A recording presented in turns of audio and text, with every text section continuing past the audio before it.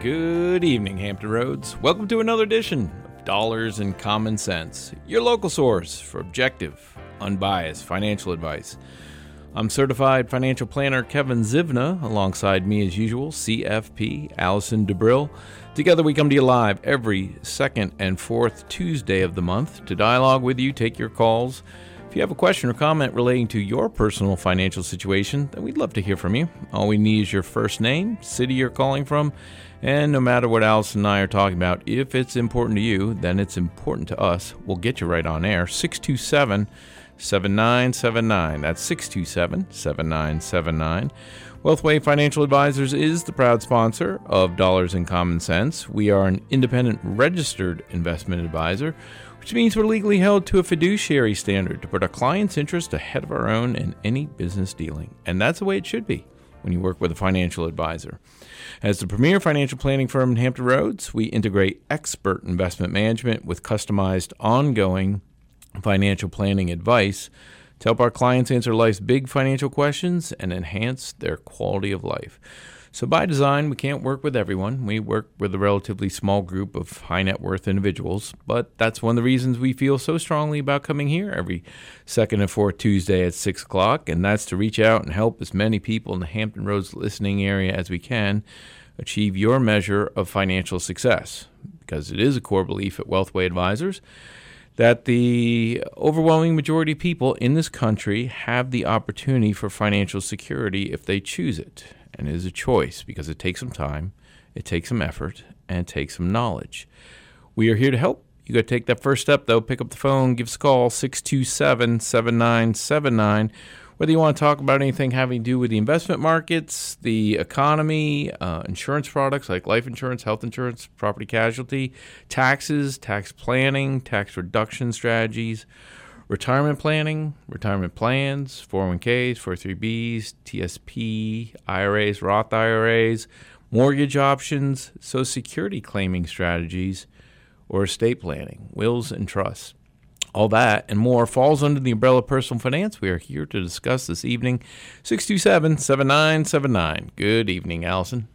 Good evening. We are going to spend tonight talking about one of my favorite topics. I know I always say this, but I'm a Cats. dork. Oh, yes. How did you know? I know that's one of your favorite topics. That's for sure. Well, everyone thinks I'm a crazy cat lady, but I only have one cat and I'm married. So I don't think I'm like the crazy cat lady.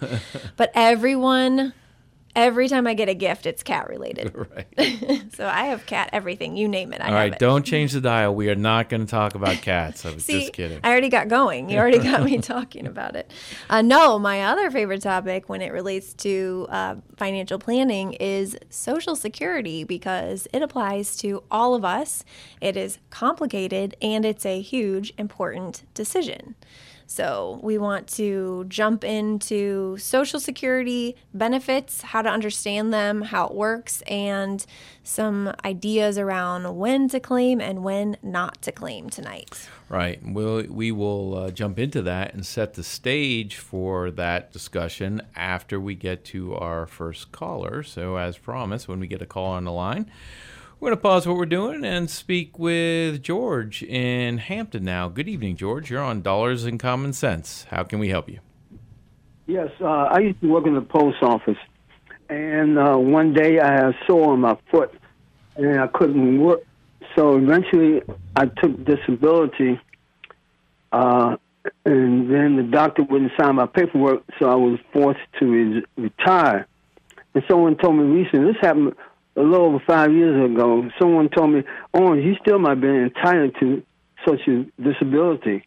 So I'm trying to get some information because I left on a disability.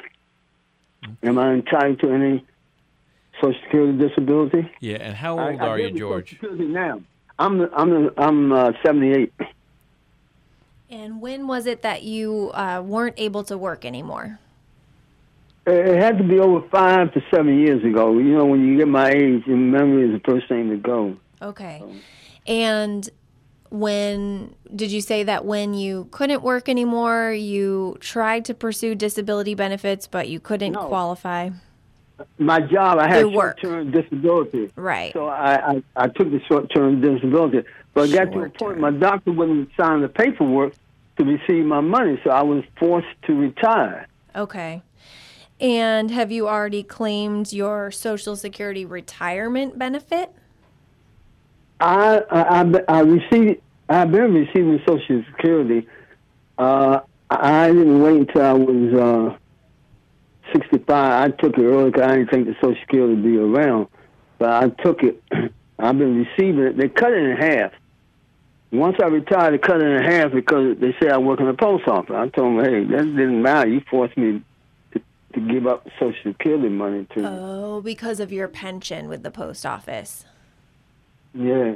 I just want to know, am I entitled to disability because I was forced to retire I went out on disability and I was forced to retire because the doctor wouldn't sign my paperwork. Right. Well, yes.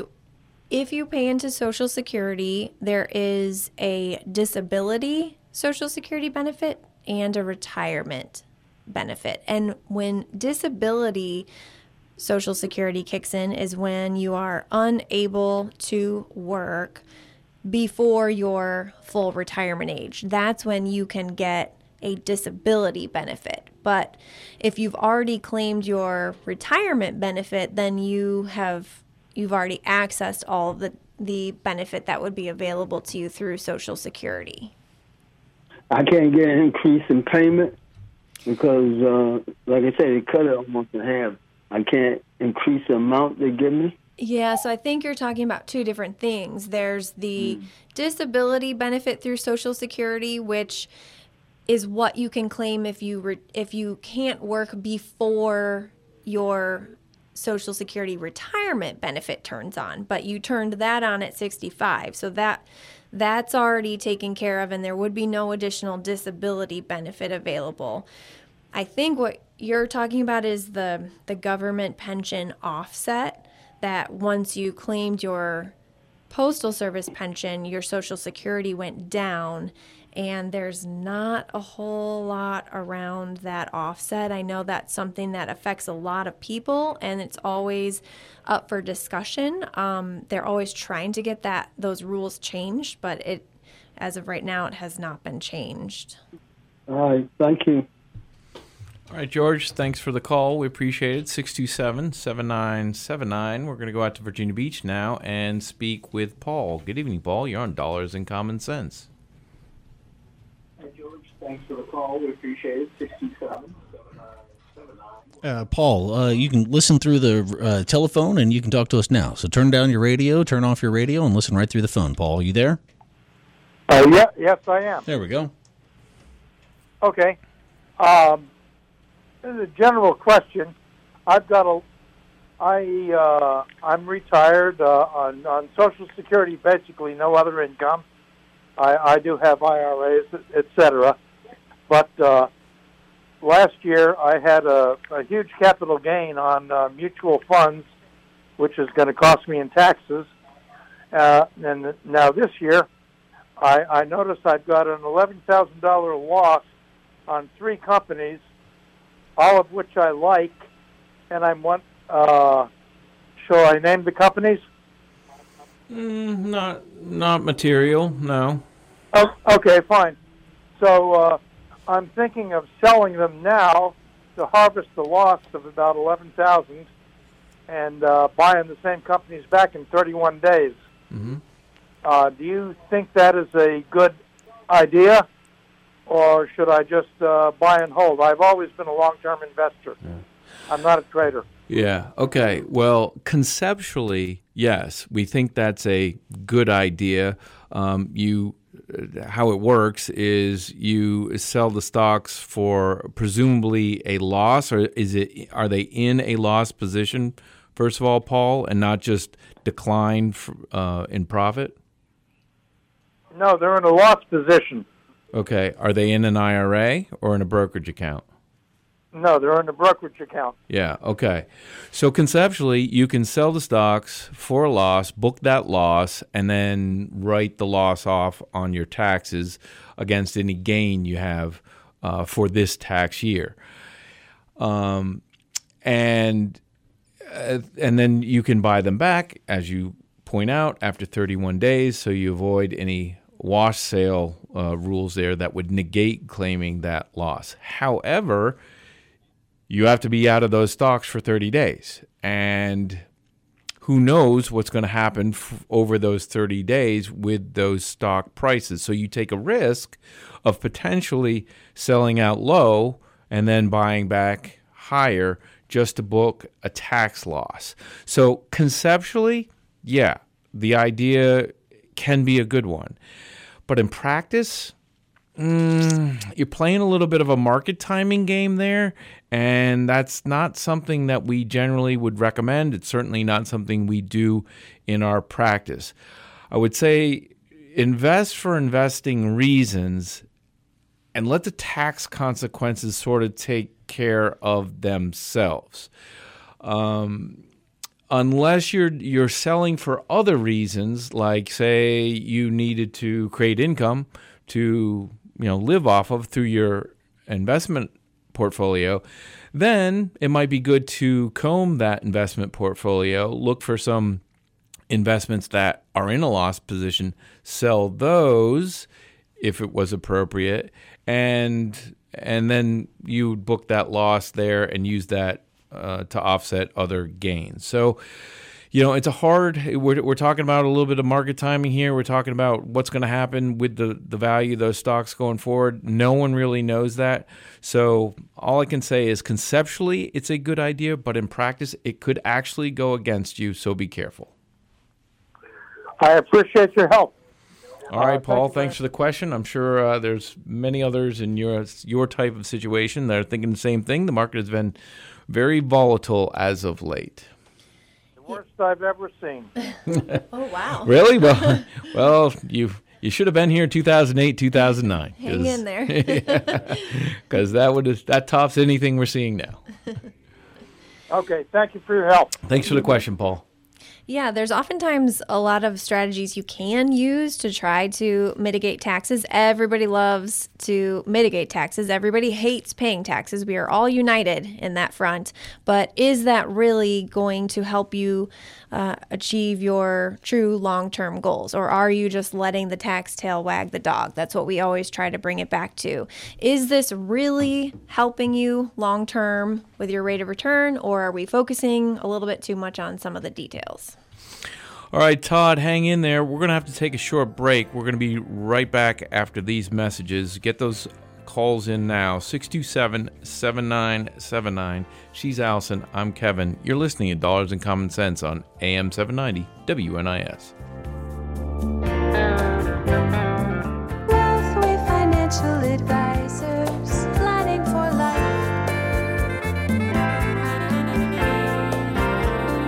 Wealthway Financial Advisors, planning for life. And welcome back to Dollars and Common Sense, your local source for objective, unbiased financial advice. Alongside certified financial planner Allison DeBrill, I'm CFP Kevin Zivna. We're from Wealthway Financial Advisors, the premier financial planning firm in Hampton Roads, where we integrate expert investment management with customized, ongoing financial planning advice to help our clients answer life's big financial questions and enhance their quality of life. For more information about us, look us up online at wealthwayadvisors.com. All right, Todd in Virginia Beach, thanks for hanging on the line patiently. You're on Dollars and Common Sense. Yeah, hey, so I signed up for an IRA at Navy Federal, and I guess I got a notice where it's going to be maturing, or I've got to roll it over. So I guess it was just like a 2-year thing. But I've been putting, after-tax dollars in it, and I guess I just didn't know how IRAs work. So if I cash that out, do I pay fines and fees on my after-tax dollars? All right, let's set the stage a little bit. You open up an IRA at a bank, at Navy Federal Credit Union. It sounds like in that IRA you purchase CDs, like a 2-year CD, and then you contributed, I should say, before you purchased CD, you contributed after-tax dollars. These were not deductible contributions, correct? Correct. And it's not a Roth IRA, it's a traditional IRA, correct? Correct. Yeah. Okay. And have you been keeping track of the contributions that you've made to that account, Todd? Yeah. Yeah. Okay, good. Well, there are two different pieces at play here. So one is the IRA wrapper and how your contributions are treated when you put them in and when you take them out. But the other is the instrument within the IRA or the investment within the IRA, which it sounds like is the CD. So I think your initial question is, what happens when the CD matures? Do you have any tax consequences or penalties? Is that your question? Right. Yes. Okay.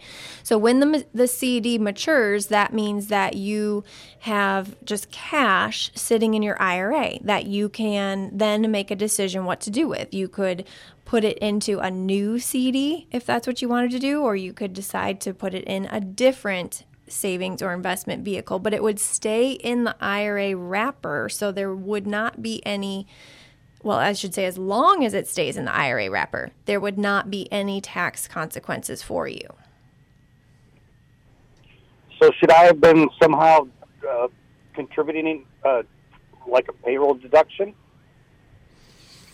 I don't think that makes any substantial difference. How you contribute, whether you wrote a check, transferred the money from a savings account, or did it through payroll deduction, the fact that it's designated, you were not able to deduct the contributions due to income limitations, right, Todd? Does that sound familiar? Correct. Yeah. And do you have an employer-sponsored plan? Do you still work? And do you have a 401k plan? I still work. It was just one of those Saturdays at the bank. I'm like, oh, sure, I'll sign up for it. Okay. Right. Well, all savings is good savings, so that's good. Right, and anyone can contribute to an IRA. The question just, is it deductible, non-deductible contribution, or Roth IRA contribution? Those are the three major distinctions of the types of IRA contributions that a person can make. So, like Allison said, any savings is good savings, but non-deductible IRA contributions come with some administration around them and some record keeping. And so it is important that you capture through your tax filing all of your non-deductible contributions to that IRA, because when that money comes out of the IRA wrapper, that's when you are going to want a portion of that withdrawal is not going to be subject to taxes. And you have to have that documented on your tax return through the years in order to take advantage of that feature. And if you don't capture that information, or it gets lost through the years, then you run the risk of getting taxed on that money twice. You got taxed on it when it came out to you through a paycheck, and when it comes out of the IRA, if you can't prove it was non-deductible, then it will come out as taxable. So that's what you have to be careful of. And for most people, we don't generally recommend non-deductible IRA contributions, even though you can. It's because the administration around it can be somewhat tedious and laborious, and if you don't stay up with it, you're going to get caught. Okay. So, yeah, because that's what I was kind of thinking. So I was just going to kind of maybe cash it out, and as long as I can deduct or show them, hey, this was after-tax dollars that I put in, then they're only going to be looking at the interest that was earned. Yes, if it's been in a CD just earning interest, you're right. You would owe taxes and penalties on any interest that you earned if you're under 59.5. Okay. Yeah, that's what I was looking at, and I just figured I'm going to try to get out of it just to save myself a headache down the road. What's a ballpark amount, Todd? $2,000. Okay. Yeah, that's not a huge dollar amount, so right. Do you have any other IRAs? No, I've got the 401k and a pension through the company. Okay. Are you eligible for Roth IRA contributions? Maybe. I don't know. You're not sure? Okay. All right, Todd, we got to wrap it up right here for the news No real worries. quick. We'll try to follow up after the segment, give you a little bit more advice. But for right now, we're going to take a break. She's Allison. I'm Kevin. You're listening to Dollars and Common Sense on AM 790 WNIS. Wealthway Financial Advisors, planning for life.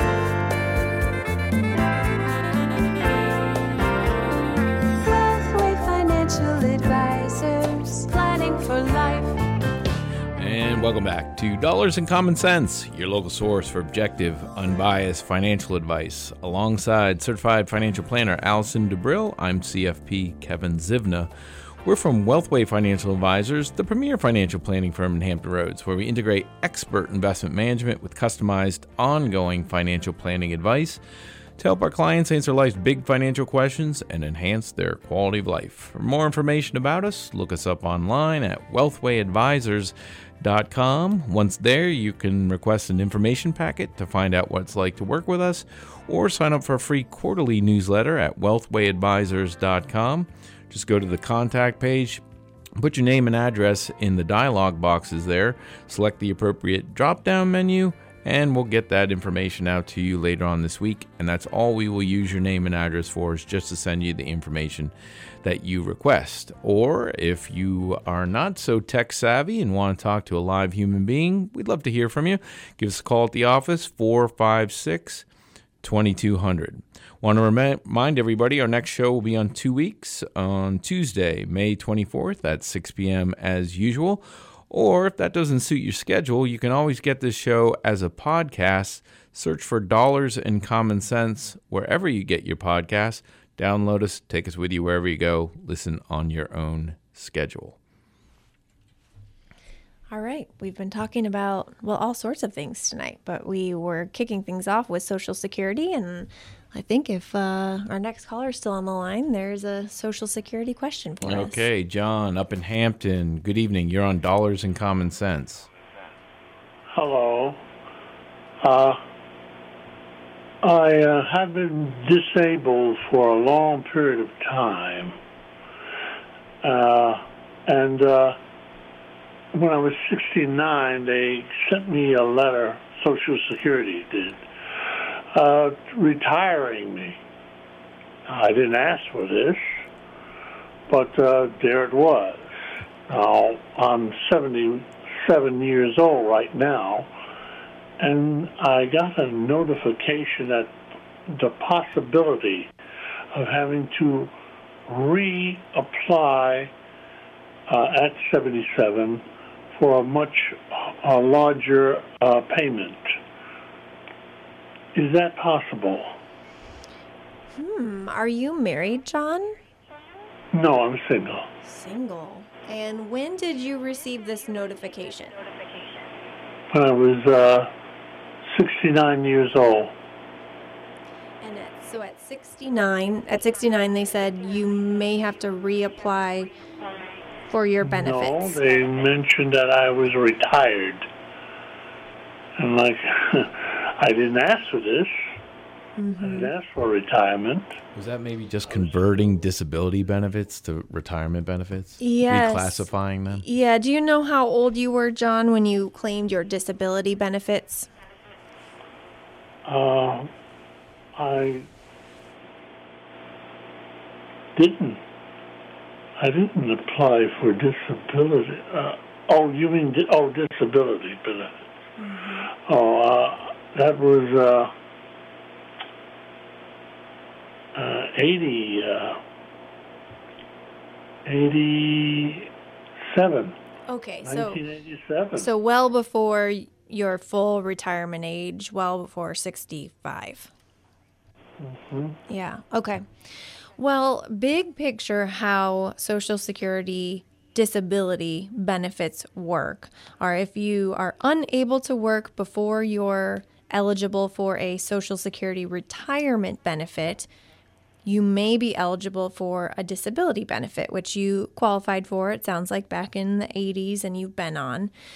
Once you reach your full retirement age, then disability benefits can typically, my understanding is, they convert automatically to retirement benefits. So it's still the same benefit amount, but it goes from being classified as disability benefits to retirement benefits. Now, I'm a little perplexed why that wouldn't have happened until age 70 or 69 or 70. And I don't know of any reason you would need to reapply for benefits at 77. Well, if that's not possible, I won't try it. I'll just leave things the way they are. Well, I will say, John, it never hurts to contact the Social Security office, the local office near you, make an appointment. They are now back in the offices for a long time due to COVID restrictions. They were all working remotely, but now a lot of offices are opening up. You could make an appointment at one near you, go in and talk to a Social Security professional face-to-face, and they might help you work through some of the nuances of your unique particular situation. Okay, I'll do that. All right. Thanks for the call, John. Good luck to you. Thank you. As you can see, Social Security is complicated, and a lot of people don't really appreciate how complicated it is until they go to apply for some form of benefit. So it's something that, and I should add, while some people at the Social Security Administration are informed and knowledgeable about how the program works, even some people who work for the administration aren't as expert as they should be about all the interworkings of the Social Security program. So you should tread carefully there. Try to get do some of your own research if you are a do-it-yourselfer. Get up to speed on your options or work with a financial professional who does this more routinely. Right. Asking questions, I think, is really important. And we've certainly have clients that have asked questions and gotten 3 different answers from Social Security, which can be very frustrating, but that's why it's never a bad idea to do your own research and to have other professionals looking over your shoulder when you go to talk to the Social Security Administration. It's not to say they're not knowledgeable. There are some very knowledgeable people there, but there's a lot of people there. You never know who you're going to talk to. There's a lot of people there, all right. All right, thanks to all the questions we have, we really haven't gotten to much or any of our Social Security material for this evening. But I'm going to pause right here, give you some Social Security fun facts, let's call them. As listeners might have guessed, Social Security program is pretty complicated, but there are 3 general types of benefits that you get through the Social Security benefit. Most of the time when we talk about Social Security, we're talking about the retirement benefits.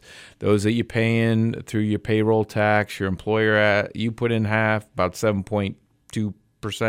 Employer puts in about 7.2%. That goes into a big pot up in Washington, D.C., and then when you claim your benefit, you get a pension or annuity for the rest of your life, retirement benefits. But there are also survivor benefits and disability benefits as well. Survivor benefits are if a worker, a person who's contributing to the Social Security system, passes away before they claim benefits, then their surviving spouse and or children may be entitled to a benefit under their work record. And then the disability insurance, if you get classified as disabled through the Social Security Administration, then you can get a payment below a retirement age of 62, and get that for a period of time as well. It used to be very difficult in the past to get classified as disabled under the Social Security definition. That has been relaxed a fair amount through the years. Okay, got another call on the line. We got Wayne in Virginia Beach. Oh, we lost Wayne. Okay, then we're going to go to Joe in Norfolk. Good evening, Joe. Joe, you're on Dollars and Common Sense. How are you? Yeah, I was just listening to your show, and I had a couple of questions. Well, actually, one. Well, I've got my retirement started, but I'm not quite 62. But my wife is. Should we try to get her Social Security? And mine would probably be quite bigger. She worked some when she was younger, but not, mostly with the kids later. And then the other lady there mentioned something about an offset, which I heard about before, but I'm not real sure what that does. As far as, I just wonder if she could talk a little more about the offset. Sure, Joe. Let's tackle that first. So you said you have a retirement, so are you receiving a pension income? Yes. Where is your pension through? What did you do? Through the government. Government. Were you a GS employee? Yes. Yes, okay. Do you know if are you under FERS or CSRS? FERS. FERS, okay. So for FERS, you've been paying into Social Security as long as you've been under FERS the entire time, and you should not be subject to a pension offset. Those that were under CSRS did not pay into Social Security the entire time, and so their pension does reduce their Social Security benefit. But you should not have that problem if you were under FERS the entire time. Yeah, when I first started, they were just switching to FERS. Mm-hmm. So at first they didn't have a TSP, right?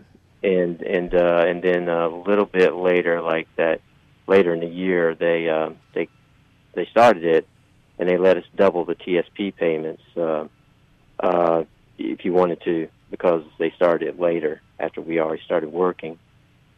Doesn't know if that matters any. Nope, your TSP shouldn't impact your Social Security benefit in any way, and I think you don't have to worry about the government offset pension. So then we can kind of tackle your other question, which is a really big question. Should your wife claim Social Security? Do either of you have any earned income right now? Just rental stuff. Rental. Okay, rental. Thank you. Okay, and do you need income on a monthly basis? Not really. I just didn't want to not claim hers and thus miss out on it. Mm-hmm. She didn't claim it until I claimed it, which probably would be later on when I get closer to 65. Mm-hmm. And I didn't know if it was a good way to proceed with that, or should we go ahead and claim hers, or what? Well, it is a good question to ask. Know that when you claim Social Security at 62, your benefit is reduced. So it can be reduced by close to 30% if you claim at 62 for the rest of your life. So claiming early means a smaller benefit, but there can be good reasons to claim at 62 if you need the income, if that's your sole source of income and you need that to live, that can be a good reason. Or if you maybe have health issues and are not sure that you'll live past your 80s and you want to just get your benefit today, that could be a reason to claim. But you mentioned that she has her own benefit, but your benefit is much higher. Do you know if your benefit is, do you know how much higher your benefit is than hers? Well, I know, for instance, she worked for probably 10 to 15 years, and I worked about 43. Mm-hmm. total, so have you looked at your statements and compared them? Social Security statements, Mm-hmm. It's been a while, but I have, and I know mine's a good bit more than hers would be. Yeah. Well, I ask because she may have the option to claim her own benefit or a spousal benefit. So if she claims her own benefit, it would be whatever her Social Security statement says her benefit is at the age that she claims. But if if her benefit is low because she doesn't have as many years of work, she may be entitled to a spousal benefit, which would be 50% of your benefit. But she can't get that until you turn yours on. So now we've got all these different factors factoring into when should you turn it on, when should she turn it on, and it's probably much more complicated than what we can solve for you on air today. Hence the complexity around the Social Security claiming decision. But you'll need to look at, whether her benefit is higher than the spousal benefit, which would be 50% of yours, and that might give you some direction in when to claim. She wouldn't miss out on hers, though, right? And once she claims it, she can never claim the spousal benefit. If she goes just hers, she's not able to claim whichever's higher later. Well, see, now you can't claim a spousal benefit until the spouse turns on their benefit. You used to be able to claim your own and then switch to a higher spousal benefit. I would want to double check that detail for you, Joe, because there's been some law changes in the past few years where there used to be some creative strategies you could use, but a lot of those have gone away. And typically when you claim early, you lock in that benefit, even if you would have had access to a higher benefit. So you want to be really careful before you claim her Social Security. Yeah, I got you. Okay, that makes sense. It just doesn't sound like for sure unless we check it out or something. Right. So you could call the Social Security Administration and they could walk you through all of your claiming options. I recommend, if you don't work with a financial advisor, consider working with a financial advisor on this, because we know through our practice that looking at Social Security claiming strategies in a vacuum isn't always, doesn't always lead you to the best strategy. It's really important to look at your entire financial situation together, which would include your rental income. It would include your investments and your nest egg and how much you need to live, and that could really drive how old you are. Right. Are you married? How old is your spouse? Did your spouse work? How much did your spouse earn? Right. So looking at your entire financial situation may actually lead you to a different Social Security claiming decision than just looking at the Social Security numbers. Okay. All right. That makes sense. And I really appreciate it. Okay. You're welcome. All right, Joe. Thanks for the call. 627-7979. That's 627-7979. If you want to jump in on the conversation about Social Security or anything having to do with your own personal financial situation, we'd love to hear from you. So going back to some of the quote-unquote fun facts about Social Security, 3 different main types: retirement benefits, survivor benefits, and disability payments. About 65 million people are receiving some form of benefit from the Social Security Administration. So that's about 20% of the population that is getting a check or direct deposit these days from the Social Security Administration, either from retirement, survivor benefit, or from being disabled. Now, I know for a lot of people, it continues to be a hot button issue about, will there be Social Security when I get there, when I'm eligible to claim a benefit? And it's our position that, yes, Social Security will be there in some form or fashion. And no, it's not going to go to zero. It's not going to really run out of money.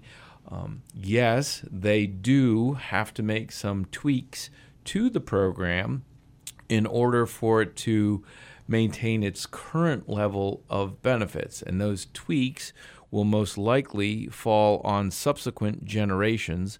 So if you are a beneficiary of Social Security today, if, say, you're a typical retiree in your 60s, it's most likely that your grandchildren or great-grandchildren will have to pay more into the system or accept a reduced benefit or have to wait longer in order to get a benefit than the current beneficiaries enjoy today.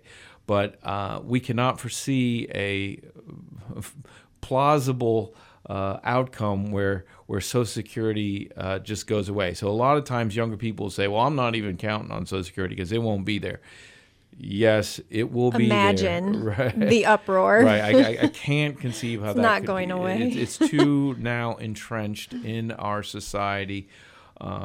And too many people feel entitled to the benefit to allow that to go away. But the changes will have to be made to the program. Right now, there's too much money flowing out of the system and not enough going in.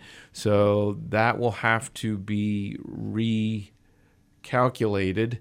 And that's where I say that subsequent younger generations will probably have to pay more into the system or get less out of it, or wait longer to receive a benefit than the current beneficiaries enjoy. So that's kind of how we see that going. Or there may be some sort of means testing. There could be means testing. I personally hope that that's not part of it, because let's talk about that, because a lot of people bring that up. If there is means testing to Social Security, meaning that if you earn too much money or have too much money, you might not get a benefit, or you'd get a reduced benefit because you're quote unquote too wealthy.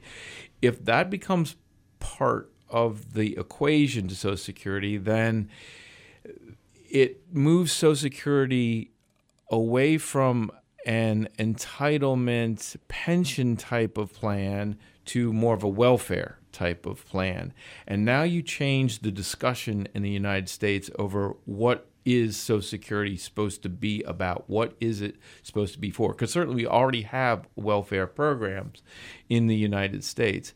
Social Security was designed to help workers and their families have a dignified retirement. And much like a pension plan, people and their employer paid into the system with the idea that they were going to get that money back in retirement, not just a handout from the government. So I think I said that without being too political and tried to stick to the facts. But regardless, that this has been great conversation. Thanks for all our callers, George, Paul, Todd, John, Wayne, Joe.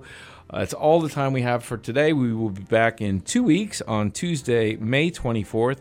For more information about us, look us up online at wealthwayadvisors.com and get an info packet, find out what it's like to work with us, or get the show as a podcast. Search for Dollars and Common Sense wherever you get your podcasts. For Certified Financial Planner Allison DeBrill, I'm CFP Kevin Zivna. You've been listening to Dollars and Common Sense on AM 790 WNIS.